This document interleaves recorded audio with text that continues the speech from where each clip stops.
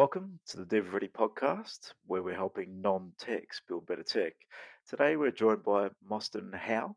Moston is from Ubi Park. Moston, thanks for joining us. Yeah, thanks, guys. Thanks for having me on. Yeah, really appreciate you coming in Pleasure. and just sharing your journey thus far. So, Moston, let's dig in a little bit about you. Tell us a bit about your background and your history within business, life, and career. So, yeah, home was Creswick, a small country town in country Victoria.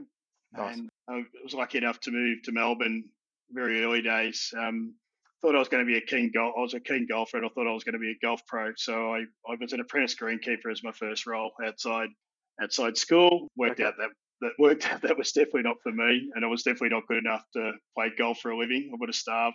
But always had an entrepreneurial spirit. Even at school, I was the one setting up sweeps and running Melbourne Cup books and coming up with all sort of harebrained ideas back then. And then I got into parking. I come back to Melbourne when I was around 30 and got into car parking as a necessity. I worked in a number of jobs. I sold mobile phones and I worked in bars and hospitality. And to make ends meet, I also worked in car parks for Wilson Parking. So I started at the bottom run. I was stamping early birds in the 2 to 3 degrees rain and hail on top of car parks in Melbourne, double parking cars Doesn't sound and very exciting, does it? no, not now. Yeah, And thankfully, that technology has come around, and there's not a lot of people doing those sort of things anymore. But yeah, I mean, my first day on the job yeah, for true. Wilson was at Golden Square. I'll never forget it. Actually, it was Golden Square car park. I was a kid from the country that didn't know too much about things in the city. And when we went through, I was getting trained how to open the car park and set up for the day and get ready to sort of get the cars parked. And in those days, used to double park a lot of cars. Now we got everything set up, and the last thing the manager of the car park got me to do is he rolled me around to the back of the car park where the stairwells were, and he started unwinding the fire hose, and I was sort of going, "What the hell's Okay. going on? What the hell's going on here?" And he said, "Right, young fella, once I say now, you turn that hose on as quickly as you can." And he booted open the stairwell door, and I turned. He goes now and turned the hose on very quickly, and there it was, obviously the homeless and the drug addicts in the stairwells that he used to have to clean out every morning. So it was an interesting Oh, Oh goodness. wow. start to Wow. my life in that. I sort of Yeah, worked. pretty eye-opening when you see that, I would imagine. Yeah, it was. I mean, I worked through with Wilson. I worked through a career there over 10 years. So I sort of started doing the normal car Uh-huh. park attendant roles, and I got into the marketing and sales team, and I did a lot of administration around monthly parking, card management. Learned the business. It was a good way to learn the business that way. Mhm. And then they got me back into operations, and I was running a suite of car parks in Melbourne for Wilson Parking, and that grew into a role in New Zealand where I was the North Island business operations manager running the entire operation for Wilson Parking in New Zealand. And then come back and got into the technology and found I was Well, probably no good in operations. And I had a real passion around technology. The operations background gave me a really good understanding of what would work. And it wasn't just selling technology for technology, it mhm. was solving problems and using that technology to solve the real problems. And I had a good career Mhm. selling technology, Boomgate and parking guidance technology for both Wilson and a company called TMA Tech, which was my last role before Ruby Park. I was a sales director there, and probably the best part of that job is I was tasked with finding technology from around the world to bring back into Australia, and New Zealand and the Mhm. Philippines was our three main markets. And that's where I started to sort of find things, and I started to see this mobility space opening up. Obviously, mobile phones, and I saw some technology that allowed the smartphone to open a barrier. And when I talked to my boss at the time, he said, "No, we won't be doing those things for mobile phones. That's never going to happen." I said to him, "It's Not probably gonna happen. time." Okay, interesting. You can see the future of it. No, I thought it was time then to, but I've always wanted to do something myself and always wanted to have a crack at my own business. And I thought this is the opportunity to do it. So that's when Ubi Park was born, and we kicked off, and we pretty much got everything wrong. And as I've heard in some of your past podcasts, I've got a horror story to tell around the non-technical founder that that thought he knew more about tech than he did. And I sort of come out, I think, come out of that corporate world where I had a lot of support and a lot of good people around me that sort of help you sort of navigate through and get things sort of developed and into the market. But I sort of come out with that mindset that I wanted the bells and whistles. I needed that app. It was my reputation. I needed the best app in the parking industry. And obviously you don't build apps like that. But that was what my head was around that. And we made a lot of mistakes early days. Got caught up with the wrong people, listened to the wrong people, and had a terrible Mhm. time early days. It sounds like you got a vast level of experience clearly in the space. So, your operations, sales, marketing, you've covered all facets of what parking Like a really is. fair bit of training before you go Yeah, and quite a bit of go training to into move into this business. different But faces. I think, well, you raise an interesting point because anyone as a domain expert, as I would call you in the space, you've been working in the industry, you worked through a number of roles, understand what key problems might be and how technology could help. Yeah, I think you touched upon something interesting where you've also always had this support around you of a team that can deliver, and you come back to yourself or maybe one or two people when you start out, and it's like, yeah, the likelihood of getting that perfect bells and whistles app to market, neither, yes, you wouldn't build it that way to begin with. We start small, iterate, but yeah, that probably from the step back of all the support you had, but working in corporate because you can do that, and they throw the budgets at things when necessary, right? Mm. Yeah, I think that's it. You do a lot of things, you get a lot of guidance, and you get a lot of support, and Mhm. you've got to do everything yourself. And obviously, you Mhm. start to try and put people around you that can help you. I think that was probably my challenge was trying to find the right people to come around that you could. And I sort of explained it when I'm at a barbecue that it's like taking your car to a mechanic and saying, they get a service and they ring you up and they say, oh, you need new brakes or you need this or you need that, and you sort of trust them and you say yes. And that's what happened for me through the early iteration of our technology was we had people around that probably weren't on the same page as us, didn't have the same goals, had different agendas, and to be quite honest, probably weren't great people. And we trust them. I'm a trusting sort of person, and we went down that track and we spent a lot of money. The first sort of release of the app and the console technology that we started with was around 300 grand. And when I went to the next, when we sort of separated away Big from these investment, guys, yeah. we went to the next guy. He said, "Yeah, Mhm. you've got something that's worth 30 grand," and you're just sort of devastated, Mm. And, Oh well. and pretty much everyone, we sort of did three iterations of this. Before I sort of got some real good knowledge around what the CTO of the business, Will Vanderkamp, now is someone I've known for 30 years, and Will's Mhm. totally on the same page as us, and someone I trust with my life. And it's the first time when he come on in 2016. It was the first time I felt like we had Mhm. control of it and I had someone had our back.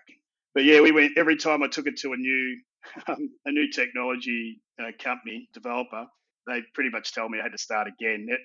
And I just said to him, I said, can we write it in English? Because I'm sick of someone telling me that they've written it in the wrong language, and it's in a language that no one else uses. So that was sort of Mm. the terrible times. But since then, Will's really straightened us around the technology. It's all built on the Microsoft stack, .NET, and we Mhm. use Xamarin for our app platform, Xamarin Forms, and it's Mhm. now starting to really prosper as a technology platform, and we're sort of in that sort of spate now of running through customer experience and user experience sort of and taking it to the next level. Mhm. So, Okay. stepping back into that experience that isn't ideal for anybody, like, what would you say, sort of, were you on your own trying to design and work with the team, or how did you approach the initial iterations of the product? Or hey, how did you probably approach picking the team to help Mm. to find the partner Mm. that you were expecting there to be a partner? Yeah, we had an original co-founder, and then we Mhm. found an advisory company, and that advisory company come sort of pitched to us around. They had a CEO type of role, a CFO sort of skill set, and a CTO sort of skill set, and the way they pitched the business to what actually happened was two different things. But the way the pitch of the business and why we actually went down there was they could give us that sort of sales CEO, sort of open the networks, raise money. There was that sort of promise. Mhm. The CFO would straighten us up around the finance and the pricing and how to commercialize the product. And then the CTO could pull all the technology together. And then you could pull in resources from their company like marketing and things like that at an hourly rate rather than putting them on full time or using sort of On full contractors time. to do that. Yeah. So it was really appealing, and we went down that and we committed to that project. I ended up raising the 350 grand, and 300 it went to them, and we got a $30,000. Okay, so you raised it on your own accord. I did, yeah. Mhm. I mean, I've been really lucky, and those early Yeah, okay. shareholders with us are still with us Uh-huh. and real supportive. And they helped me through not just funding that initial phase, but they helped me fund getting out of that as well, which has been amazing for them. Okay. And the model sounds spectacular, and especially as a startup founder, having everything there to work with. What do you think went wrong? What were some Oh, of the things that weren't quite right from your perspective? So, what could It, have been it done does better?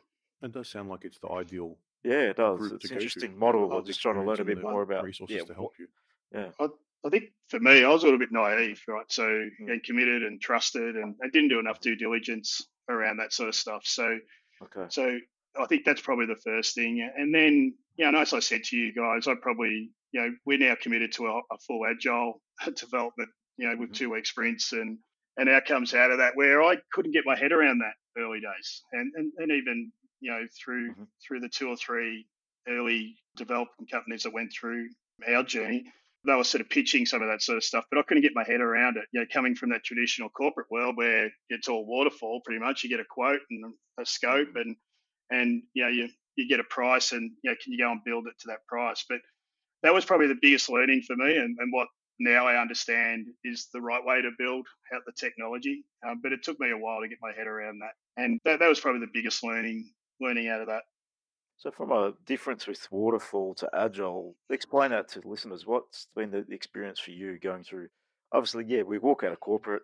I think in corporate world, everyone wants a budget. They've got time frames in mind. They've got costs in mind. They need to allocate budgets to things. So it generally ends up still in the corporate mindset of going to get a quote, scoping this thing out. How do you find the difference working in an agile environment? What does that mean to you? Yeah, I think because we're still in some old school thinking with our customers, we've got to do a Hmm. little bit of both, and that's probably, Mm. we're still going to have maybe scoping out an entire project, but then we split it up into our sprints and sort of start knocking off pieces of that project. But for me, it allows us that flexibility. Some of these larger projects that our customers are asking us for, by the time you sort of build it out and get it to market, it's probably not exactly what they need after that. So the agile environment allows you to sort of pivot and be sort of flexible through the build process, so that you can actually get something to market that's actually going to be useful at the time it gets there.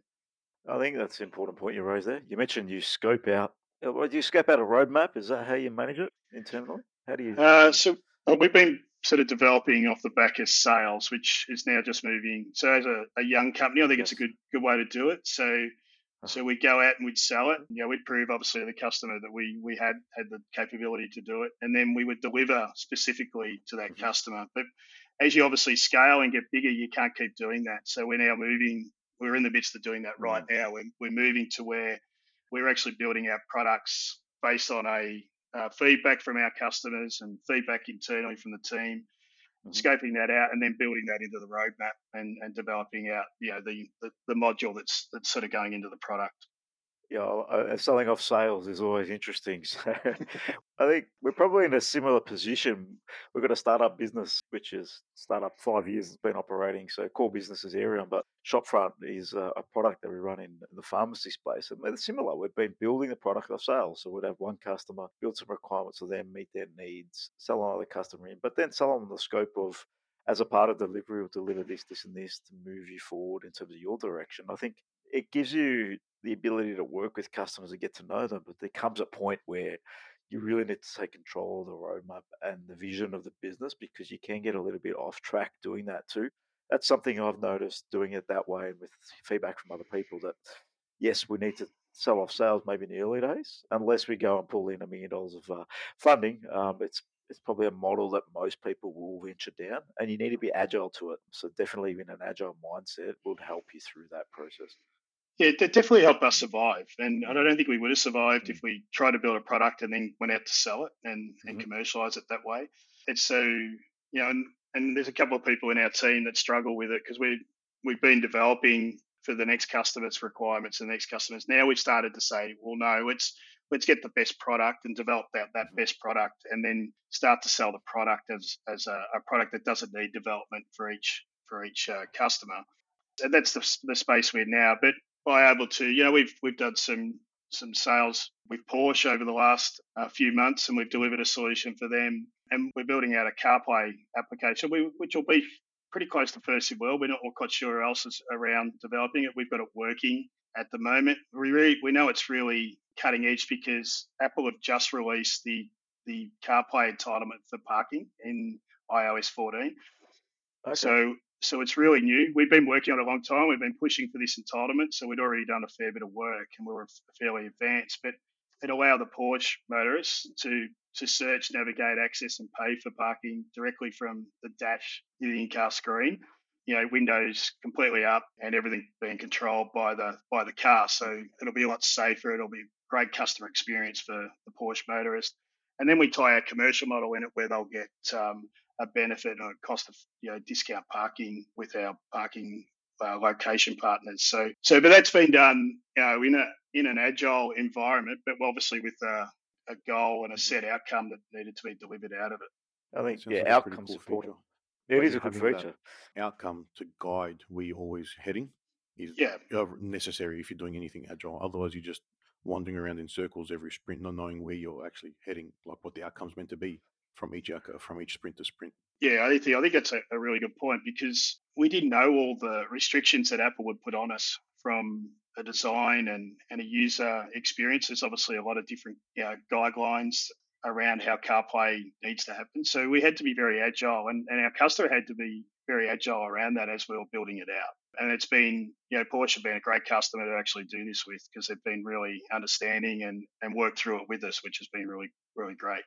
It's especially, it's necessary to be flexible, especially when you're reliant on a third party like that that's dictating everything of how you're actually going to implement things.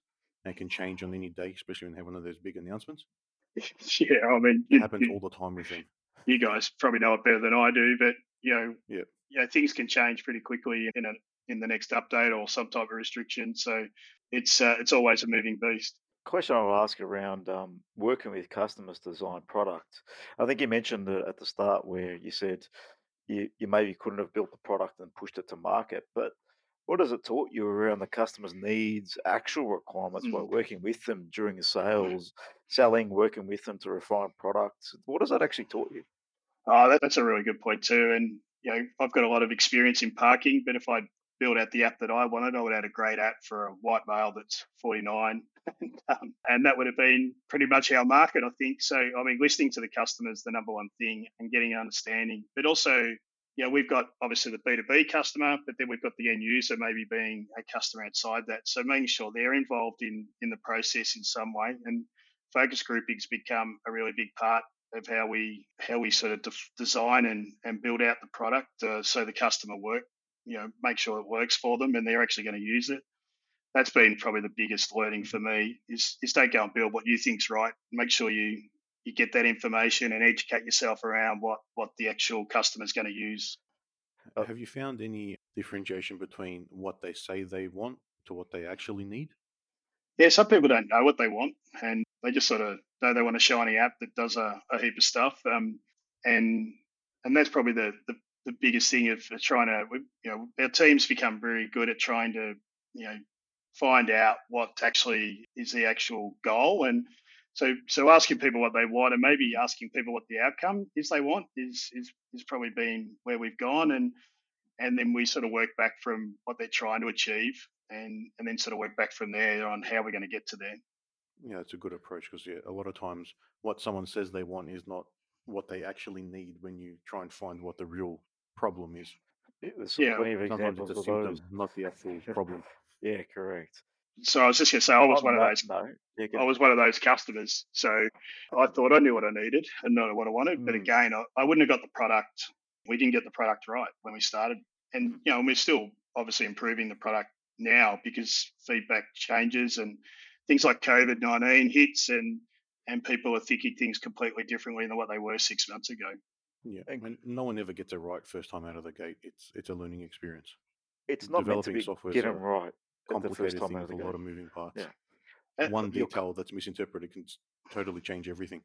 Yeah, and I think for someone that's a non-technical founder like myself, that's probably how it should be explained. The commercial side of actually building out something and spending a lot of money on something that maybe people won't use.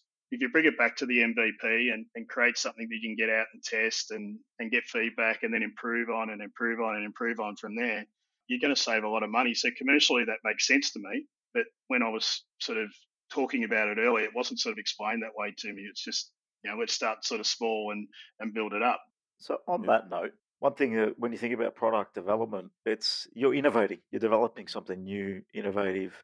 I think you'll need to take it as an innovation journey, not just build something and then put it out there to market. So I think when we're creating new product, especially if you're doing something that's slightly different to the market or completely different to the market, so you don't have all the answers. And I think as founders or as part of a core startup group, I think we need to be pretty humble to say, yes, we don't have all the answers, but if you're willing to adjust, evolve, and learn from your experiences, I think it's much faster to get to. And taking that mindset into a development makes it a lot easier to run when you run into those hurdles, which is customer doesn't like this model. Okay, why is that? What is the challenges that we have? What do the users really need? Setting up focus groups can really change the mindset of how you approach it because there's no right or wrong answer to the way you build and design products. There never is. You can design a product with your customer set and it could be perfect, meet their needs, and then a new product does it in a completely different way, which is more efficient, can take the market. So it just depends on how you think about it, really. Yeah, I think the other thing to add to that is Mm. if I let the technical team build out what they wanted, they build an amazing product I probably couldn't sell or make any Yeah. money out of. So Yeah. it's got to be a mix, and you got to run it through and make sure that you've got feedback from all around that 360 feedback. So it's feedback Mhm. from definitely the technical team's got to have feedback around how to build out that. You've got to have feedback from the end user or and the customer or the B2B customer that's actually purchasing it to make sure it's meeting all their goals as well. Mhm.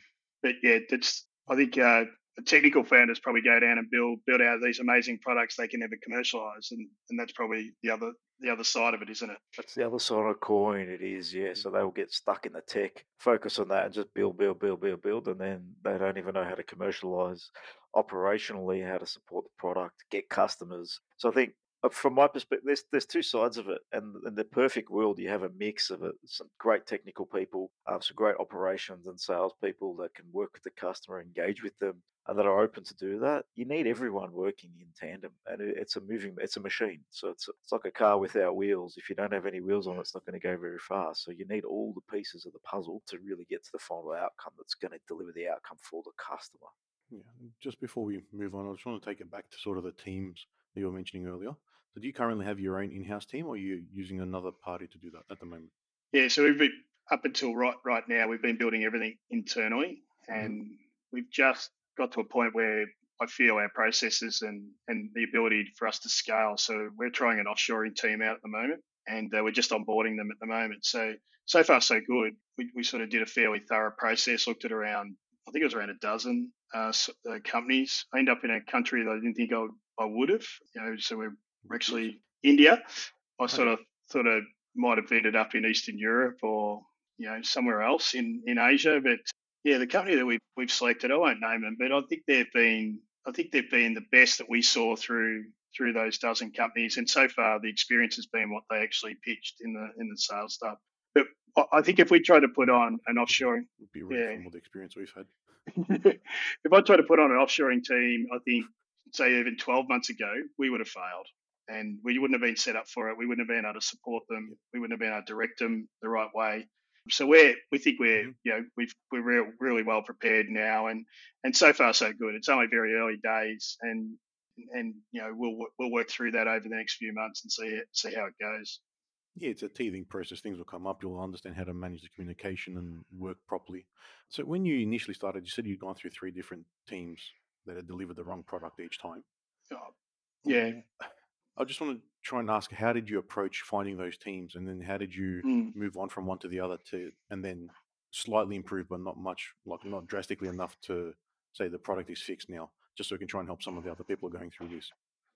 Yeah, so everything was sort of tied around budget and funding and trying to find people that would do things, I suppose, cost effective, so we could get something up. So the first team was around that advisory company that we obviously had the really bad experience. I don't think the other So it was two their were. resources they brought in to Yeah, develop that for you. they developed.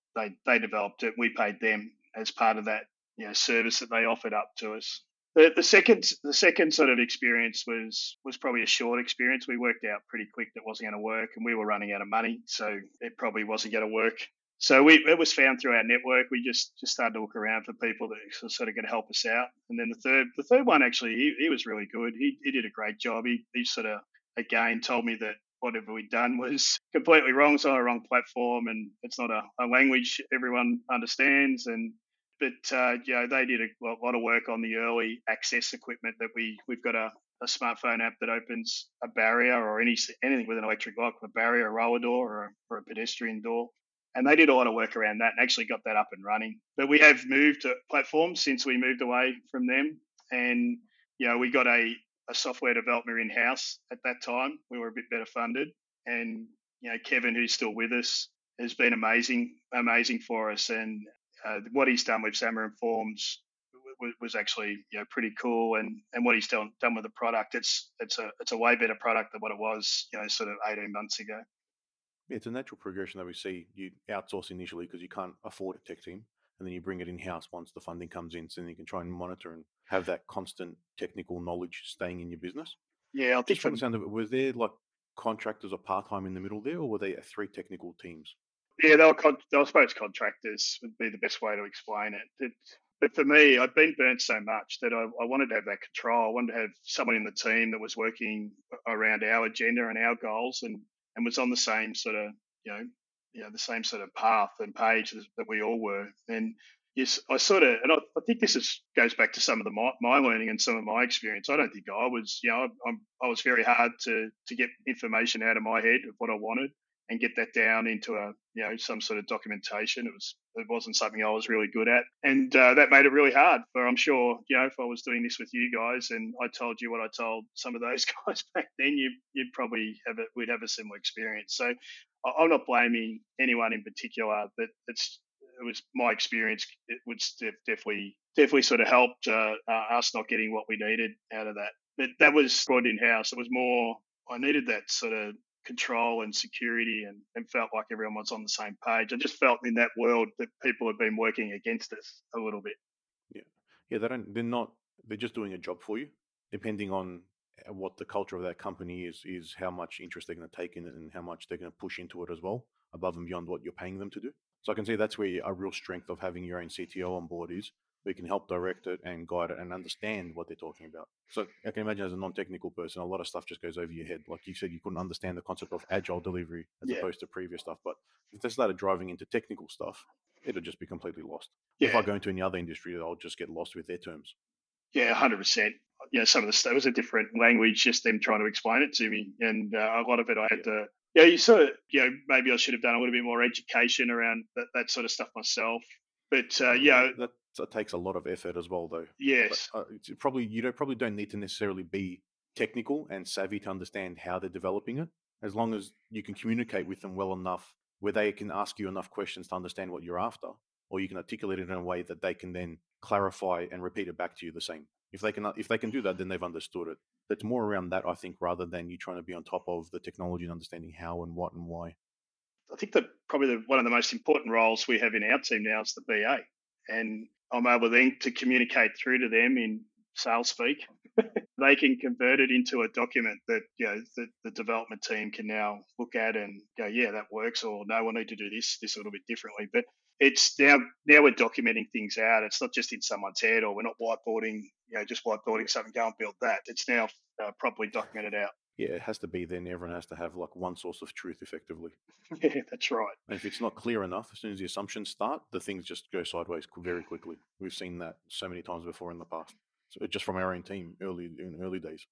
Yeah, so the attention to detail was probably not my strong suit. So having that BA documented out, and then I'm reviewing and saying, yeah, that's what I want, and then the development team then grabbing it and saying, yeah, we might need to tweak this, or we might need to do this a little bit differently. But yeah, we're getting a lot better results than what we were when it was me just saying, you're right, this is what I want.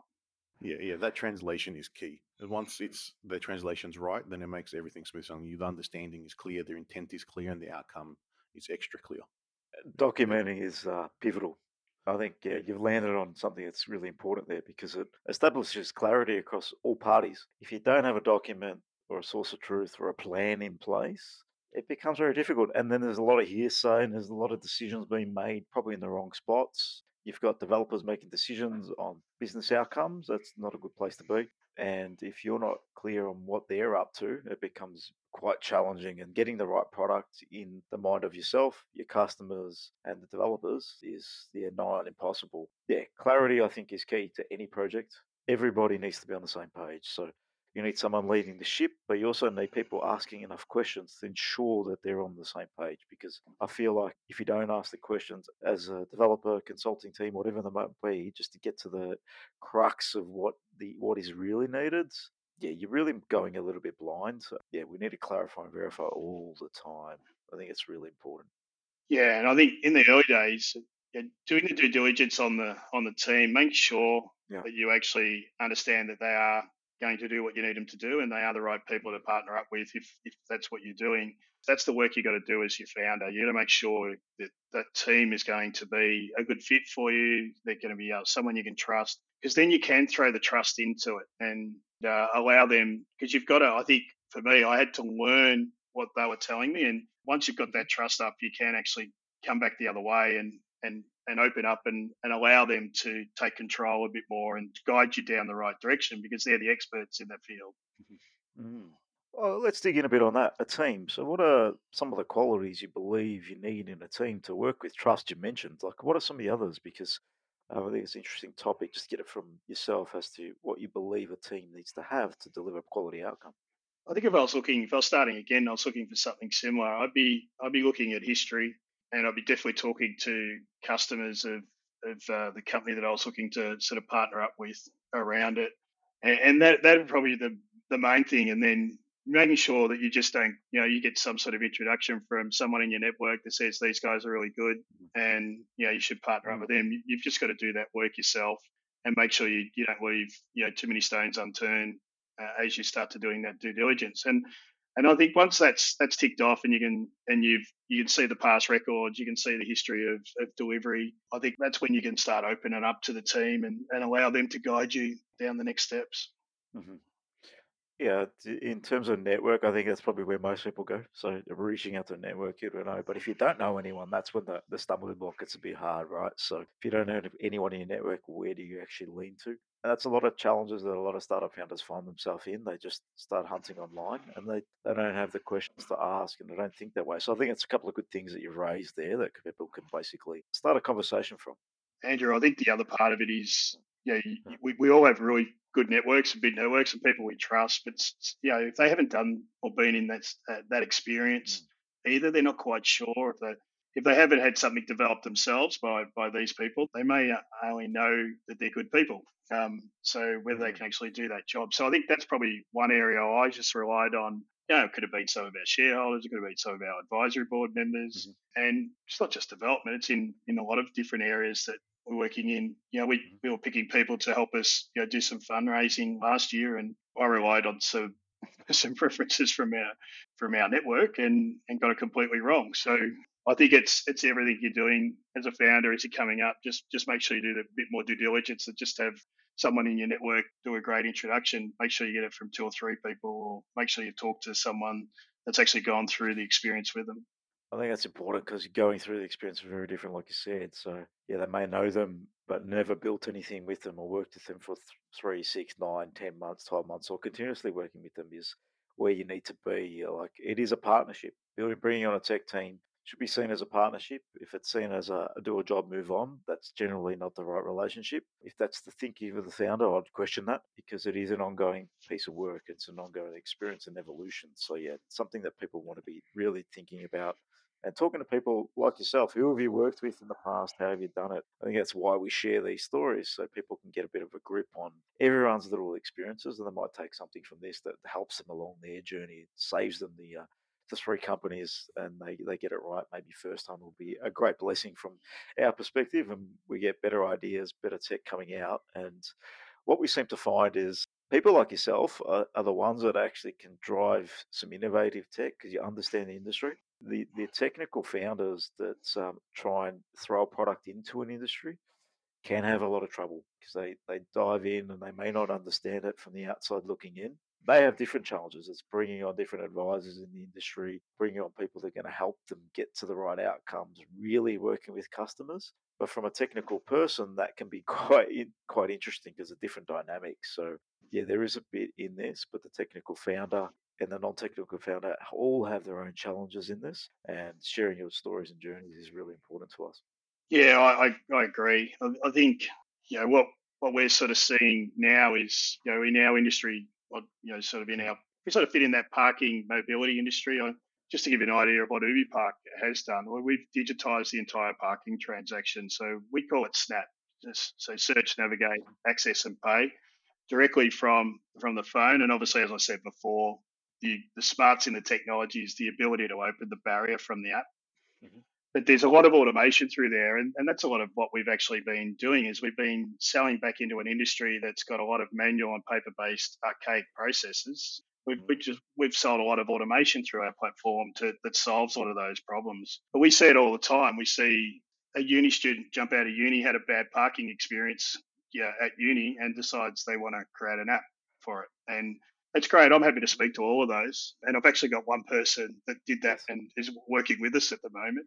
Because I said, just come and have a look at the industry. Come and work for us because I really liked her. And she's actually still with us. She's been with us now about 18 months. And she had the idea that parking was a really bad experience at uni, and she had some really good ideas around how to fix it. And when I pointed out that there was probably around 30 of these solutions in the market, and none of them had been able to commercialise. But I said to her, come and work in if you still want to go down that track and go ahead of that. It's a great idea. Just come and work for us as a part time. Have a look at the industry and think about where the next steps might be after that. And well, she's still with us after 18 months, so I'm hoping she stays with us too. She might go and do something, but it won't be the parking solution. But you see, we Yeah, come up that's against interesting. some of our competitors have come from a non-industry background, and there's obviously good thinking from those sort of people around it, but there's a lot of complexity through the industry that you've got to understand as well, why they're doing things certain ways to make sure you can commercialize your idea. Yeah, it is, and I think that's a good advice for anyone out there that wants to jump into a new industry. Yeah, go work in it first, not just plunk an idea because you've got a Yeah. problem.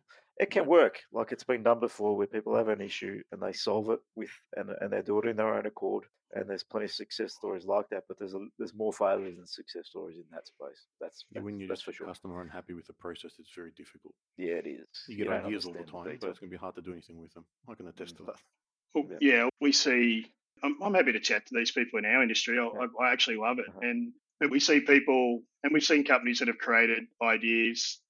Say an idea that they think Wilson and Secure, being our two largest operators here, are just going to jump on and take on, but they're sort of focused on their own things, and they do things in a way that may seem a little bit odd to people outside the industry, but it's something that they need to do to make what they're doing work and to make money for their business. And so if you don't understand some of those things, you've got to check that out before you jump in. Anyway, you've got to check out that some of these customers validate the idea that some of these key customers are actually going to want that.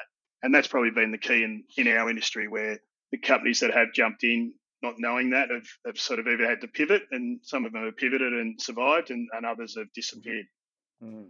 I think that's the important point. Can you pivot and survive? Because the likelihood of you getting it right first time round is, yeah, not that high, really, because there are pivots that are required. There is change in thinking. So yeah, then the tighter you keep your initial developments and thinking, the better it is. Because I imagine when you went and spent $300,000 on building something, thinking back to that, raising the next amount of money or how you did the next part would have been more challenging. How did you approach that? I would have asked that question. Yeah, on my knees. I think it was very challenging. I mean, I did the family friends round early. We raised around $450,000 early from two investors. They're with me. They still talk to me, but we That's a did waste positive. their money. Yeah, we did waste their money, their original money that they put in. We just got it wrong. And then when you're sort of going to that next level, we raised some money in 2017. We raised $500,000 and from High Net. individuals, but that was a tougher race for us because we sort of didn't have the runs on the board, and we'd made mistakes, and we got it wrong. We still believed in the idea, and we were starting to get some traction, and we were lucky though. I think in hindsight, we got the right investor at the right time, and he convinced a couple of his mates to join us, and they've been great. They're on one of them's on our advisory board, and they've been really supportive through that time. They've put in a second time, and we've been really lucky, and that help from those guys, and that belief in, I suppose, me as a founder and the idea. It was probably me and then Will, obviously being our CTO, were the two main people back then when we raised that money. They were the two reasons. That was, people invest in the team, and that's what I would say to anyone that's looking to do something now. It's the idea is obviously important, and commercialization and making sure there's a business out of it, but they're going to invest in you, and that's probably the main thing. They're looking at someone that is going to be successful and get them a return for their investment. Yeah, they want to make sure you can drive and run with it and do what you say you're going to do. Not get the money and pay yourself $200,000 a year as a salary. Yeah, correct. I think at that stage, investors don't want to hear that you know everything and you're able to do everything, and you just need the money. I think those investors wanted to help me go on the journey as well. And if you open yourself up, and maybe you ask for help a little bit around there, and tell them that these are the areas you struggle and you're weak with, I think that actually opens up to a conversation where they can trust and help you. You tell them what you actually need, then they can help you. Whether it's them or inside their network, sort of plug some of the weaknesses you may have. And speaking to investors in our journey, they want to help because they are putting their money on the line, but they also want to open their network and be involved in some capacity.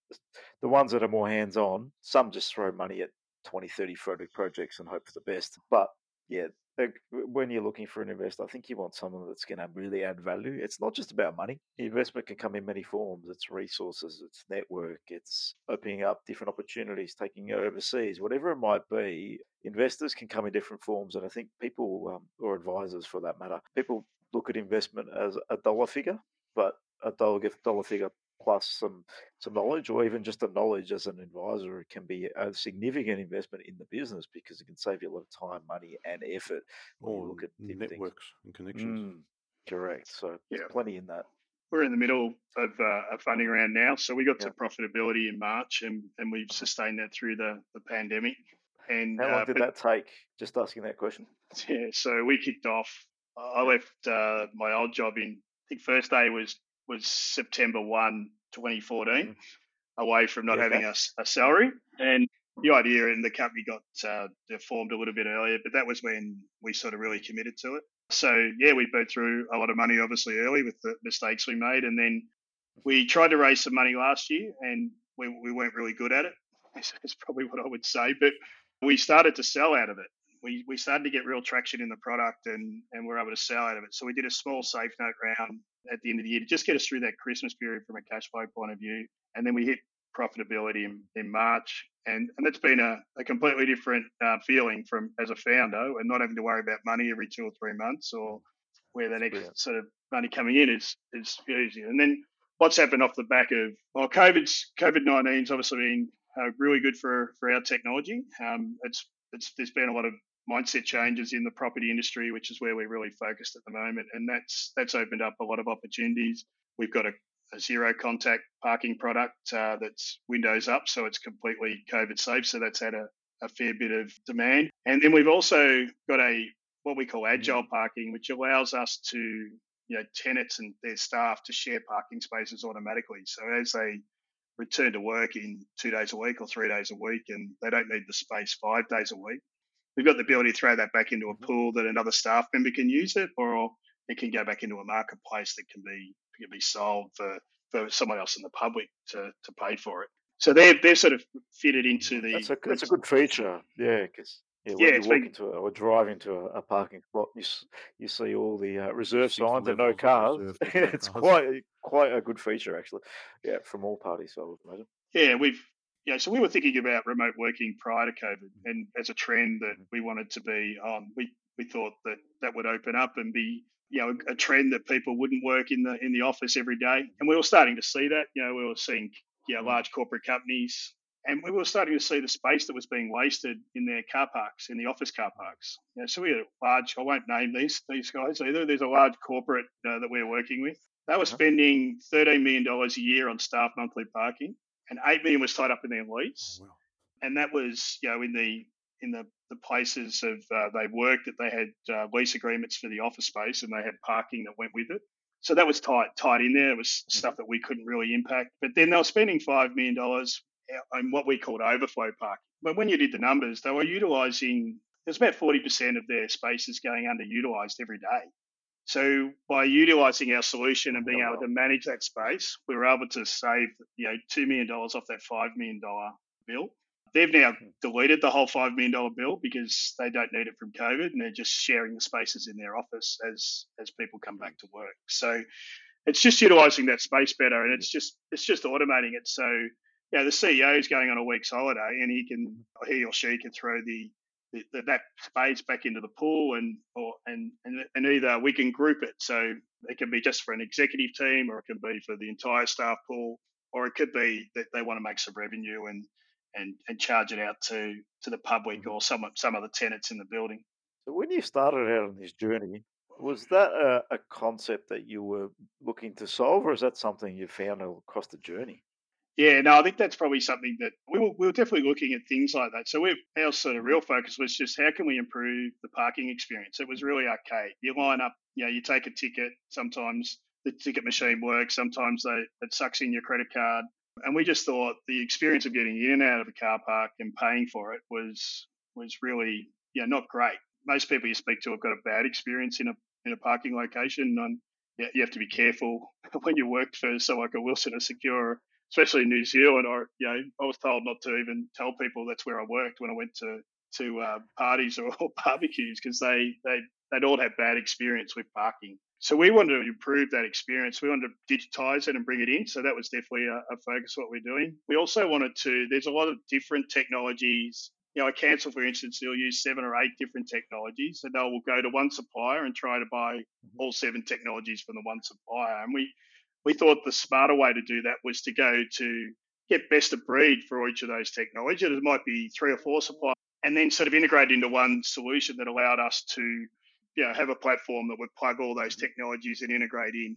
We originally wanted to sell that into councils early days, and we just struggled to get the councils to get the concept and the red tape that you go through in local government to actually get a sale across the line. So we sort of pivoted into that commercial parking space and solving problems for the tenant or the property owner, and then their tenants and their users. So, and that could be a hospital, and it could be the end users, the staff, or it could be the visitor, or it could be a university where it's the students and contractors and visitors. Airports are obviously a big parking, commercial parking operation. So, solutions we do down at Hobart is completely online booking. We do a taxi management solution. We do a solution for their pickup area for buses and commercial vehicles dropping people off and picking people up. So it was around trying to find, and a lot of it's been automation, as I said earlier. So it's just about taking that manual process. And if you look at how you would buy monthly parking, that's a really manual process. So in the old way, it was around,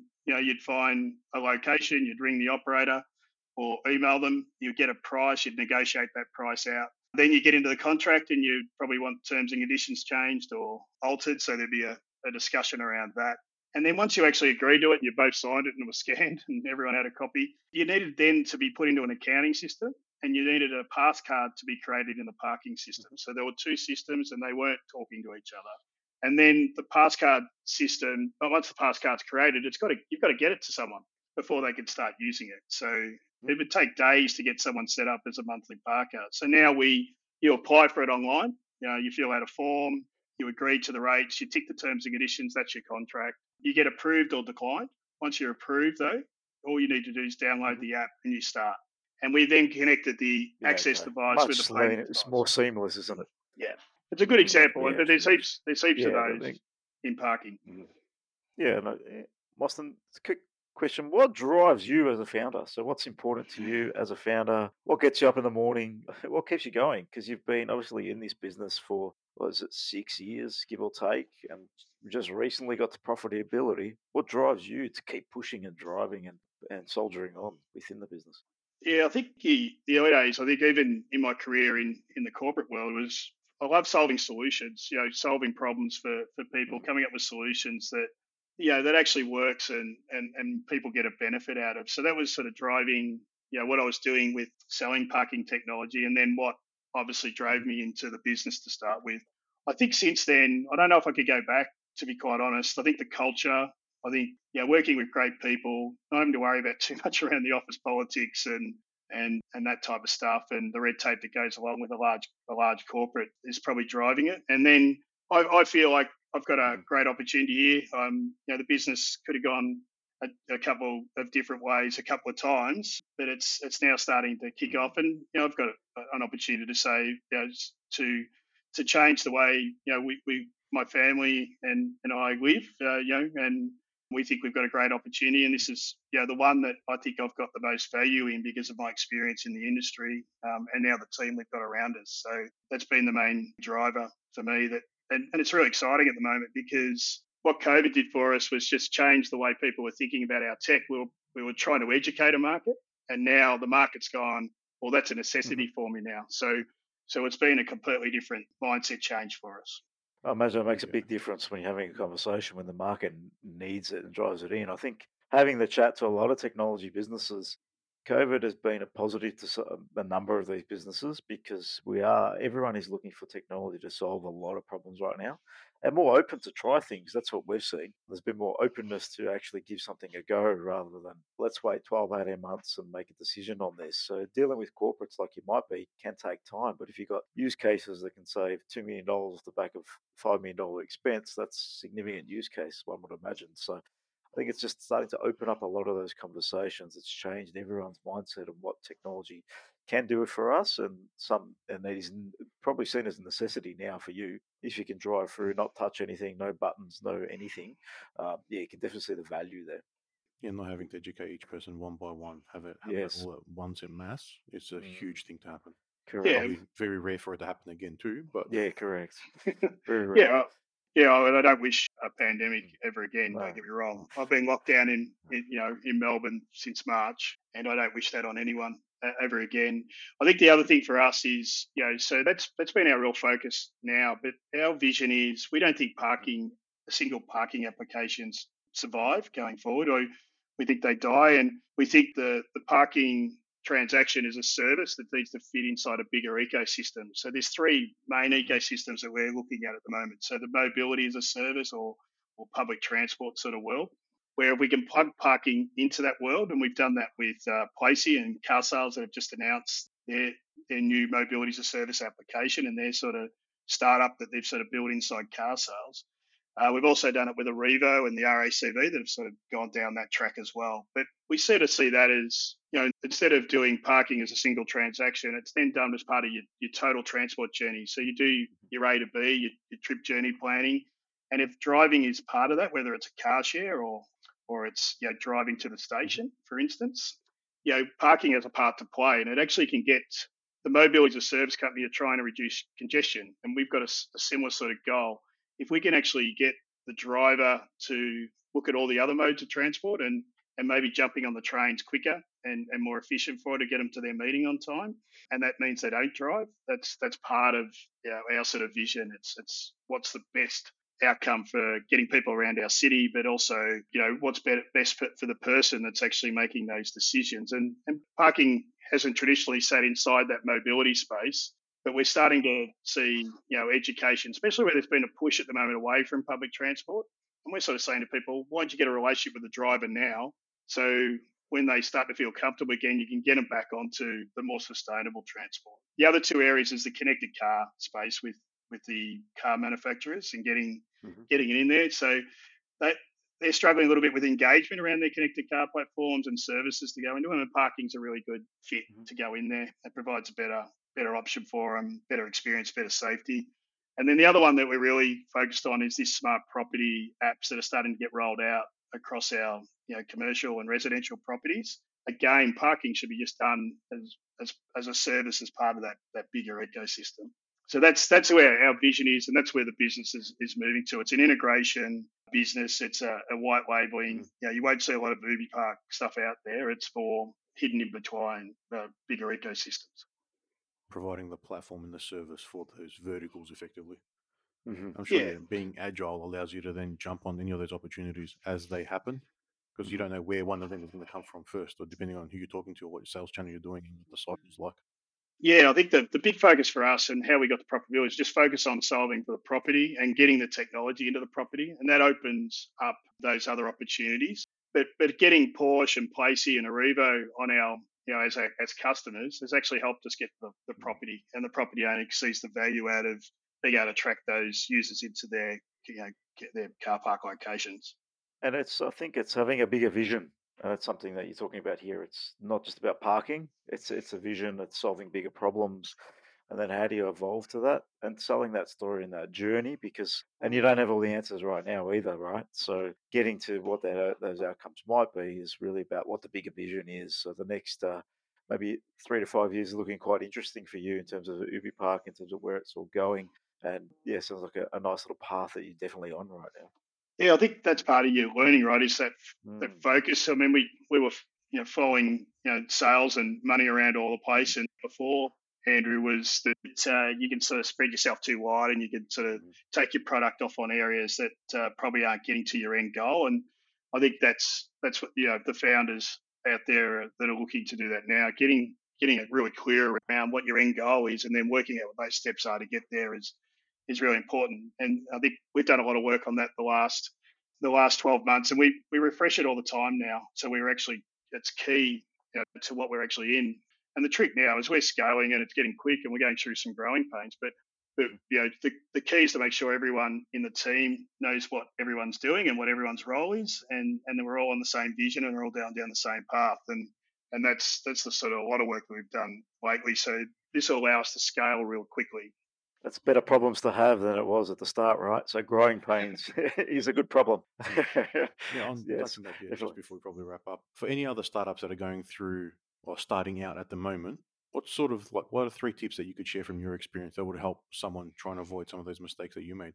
Yeah, due diligence, I think, is the key for me. So just making sure you tick off, talk to people. People out there want to help you. Make sure you get it from a cross section. Don't just get it from your friends or your family. And that's around your product. That's around people you partner up with. That's around your ideas. Mhm. There's a lot of different paths to succeed in this. And if you can get different ideas from different people, then work out what's best for you. I think that's the thing. But and then once you get good people around you because you've done that work, I think you can then open up and allow them to guide you down their expertise, whether it's technology with likes of you guys, or commercial or finance, or someone that's setting it up, or it's legal. That was one area that we got burned on a lot early, was a lot of money in legal. And now we've got Mhm. a partner that's sort of real focused around startups. I will give them a plug that we use Luna for that type of stuff. And they, we were getting stuff done by bigger legal corporations, and put it in front of the customer wouldn't sign it because they were protecting us too much. Whereas Luna's actually allowed us to be commercial, but be protected at the same time, and not cost me an arm and a leg for something I couldn't use. So things like that, you just got to go through, and everyone will have different paths the way through it. But the big thing for me would be due diligence, be open to ideas, learn from people, take in the feedback, and you don't not every piece of feedback's going to be useful to you, but just definitely take it in, listen, and utilize people that have done it before to work out how you might be able to miss some of the steps that especially what I've done. I'm completely different now to what I would have been if I'd started again now. I'd be completely doing it super different to what I did early. They're probably the main things. And I think, once you've got that, and then, I think, make sure you're so focused on that goal. Make sure you can commercialize it, but make sure you're focused on that goal. And it is something that people want. So make sure you get that tested by customers. And again, not your family, not your friends who will tell you that, yeah, it's a really cool idea. Make sure you go out and get people that, potential customers or users of the solution to tell you whether they would use it or not. I think that's the key. Yeah, Thanks, Moston. That was, good tips yeah, there. great insight there and plenty for people to think about. In terms of if anyone wants to find out about Ubi Park or get in contact with you, how might they reach you? Yeah, ubipark.com. You can jump on there. You can contact us through there. I'm on LinkedIn, so definitely look me up, Mostyn Howe, on LinkedIn. Yeah, and reach out. I'll be happy to talk to anyone about it, about anything we've talked about today, or if there's anyone out there that's looking, to take some steps that's prior to me. Well, I think we're only, early stages in our journey still, so, but we have learned a lot over the last sort of, 3 or 4 years, especially. We've just gone through the Reach Accelerator program. So, from a prop tech point of view, and that's sort of really helped us as well. It's opened up a lot of doors. And we did a few of the accelerator programs. We did one with Plug and Play with a mobility piece in Japan. So some of those sort of programs too can definitely help. You got to make sure you go into them with the right idea and goals out of it. They're not just making your business grow. You've got to actually work at it and learn from it, and then utilize it yourself. You still got to do everything yourself, but they are helpful in guiding you down the right direction and putting you in front of good people that can help you. So yeah, I definitely look at those sort of things as well to fast track your business. Perfect, Mostyn. Yeah, great advice from along the podcast. I think, yeah, definitely one we'll be sharing out on LinkedIn probably come December, given timelines. But yeah, we'll share it out pre-Christmas because I think there's a lot of content in this people can learn from. And your experience has, been not different than many others. And I think it is a journey, and I think that's a key word. And I think we all have to focus on. It is a journey. It's a learning experience, and it's evolution of yourself as a founder, your team, will grow and change and think differently if you're willing to commit to doing that as well. So I think that's really important. Really appreciate your time. If you liked the episode, please like and subscribe. And thanks again for joining us, Mostyn. Really appreciate your time. Yeah, thanks for having me on, Thanks, guys. Mostyn. Really enjoyed it. Cheers. Cheers.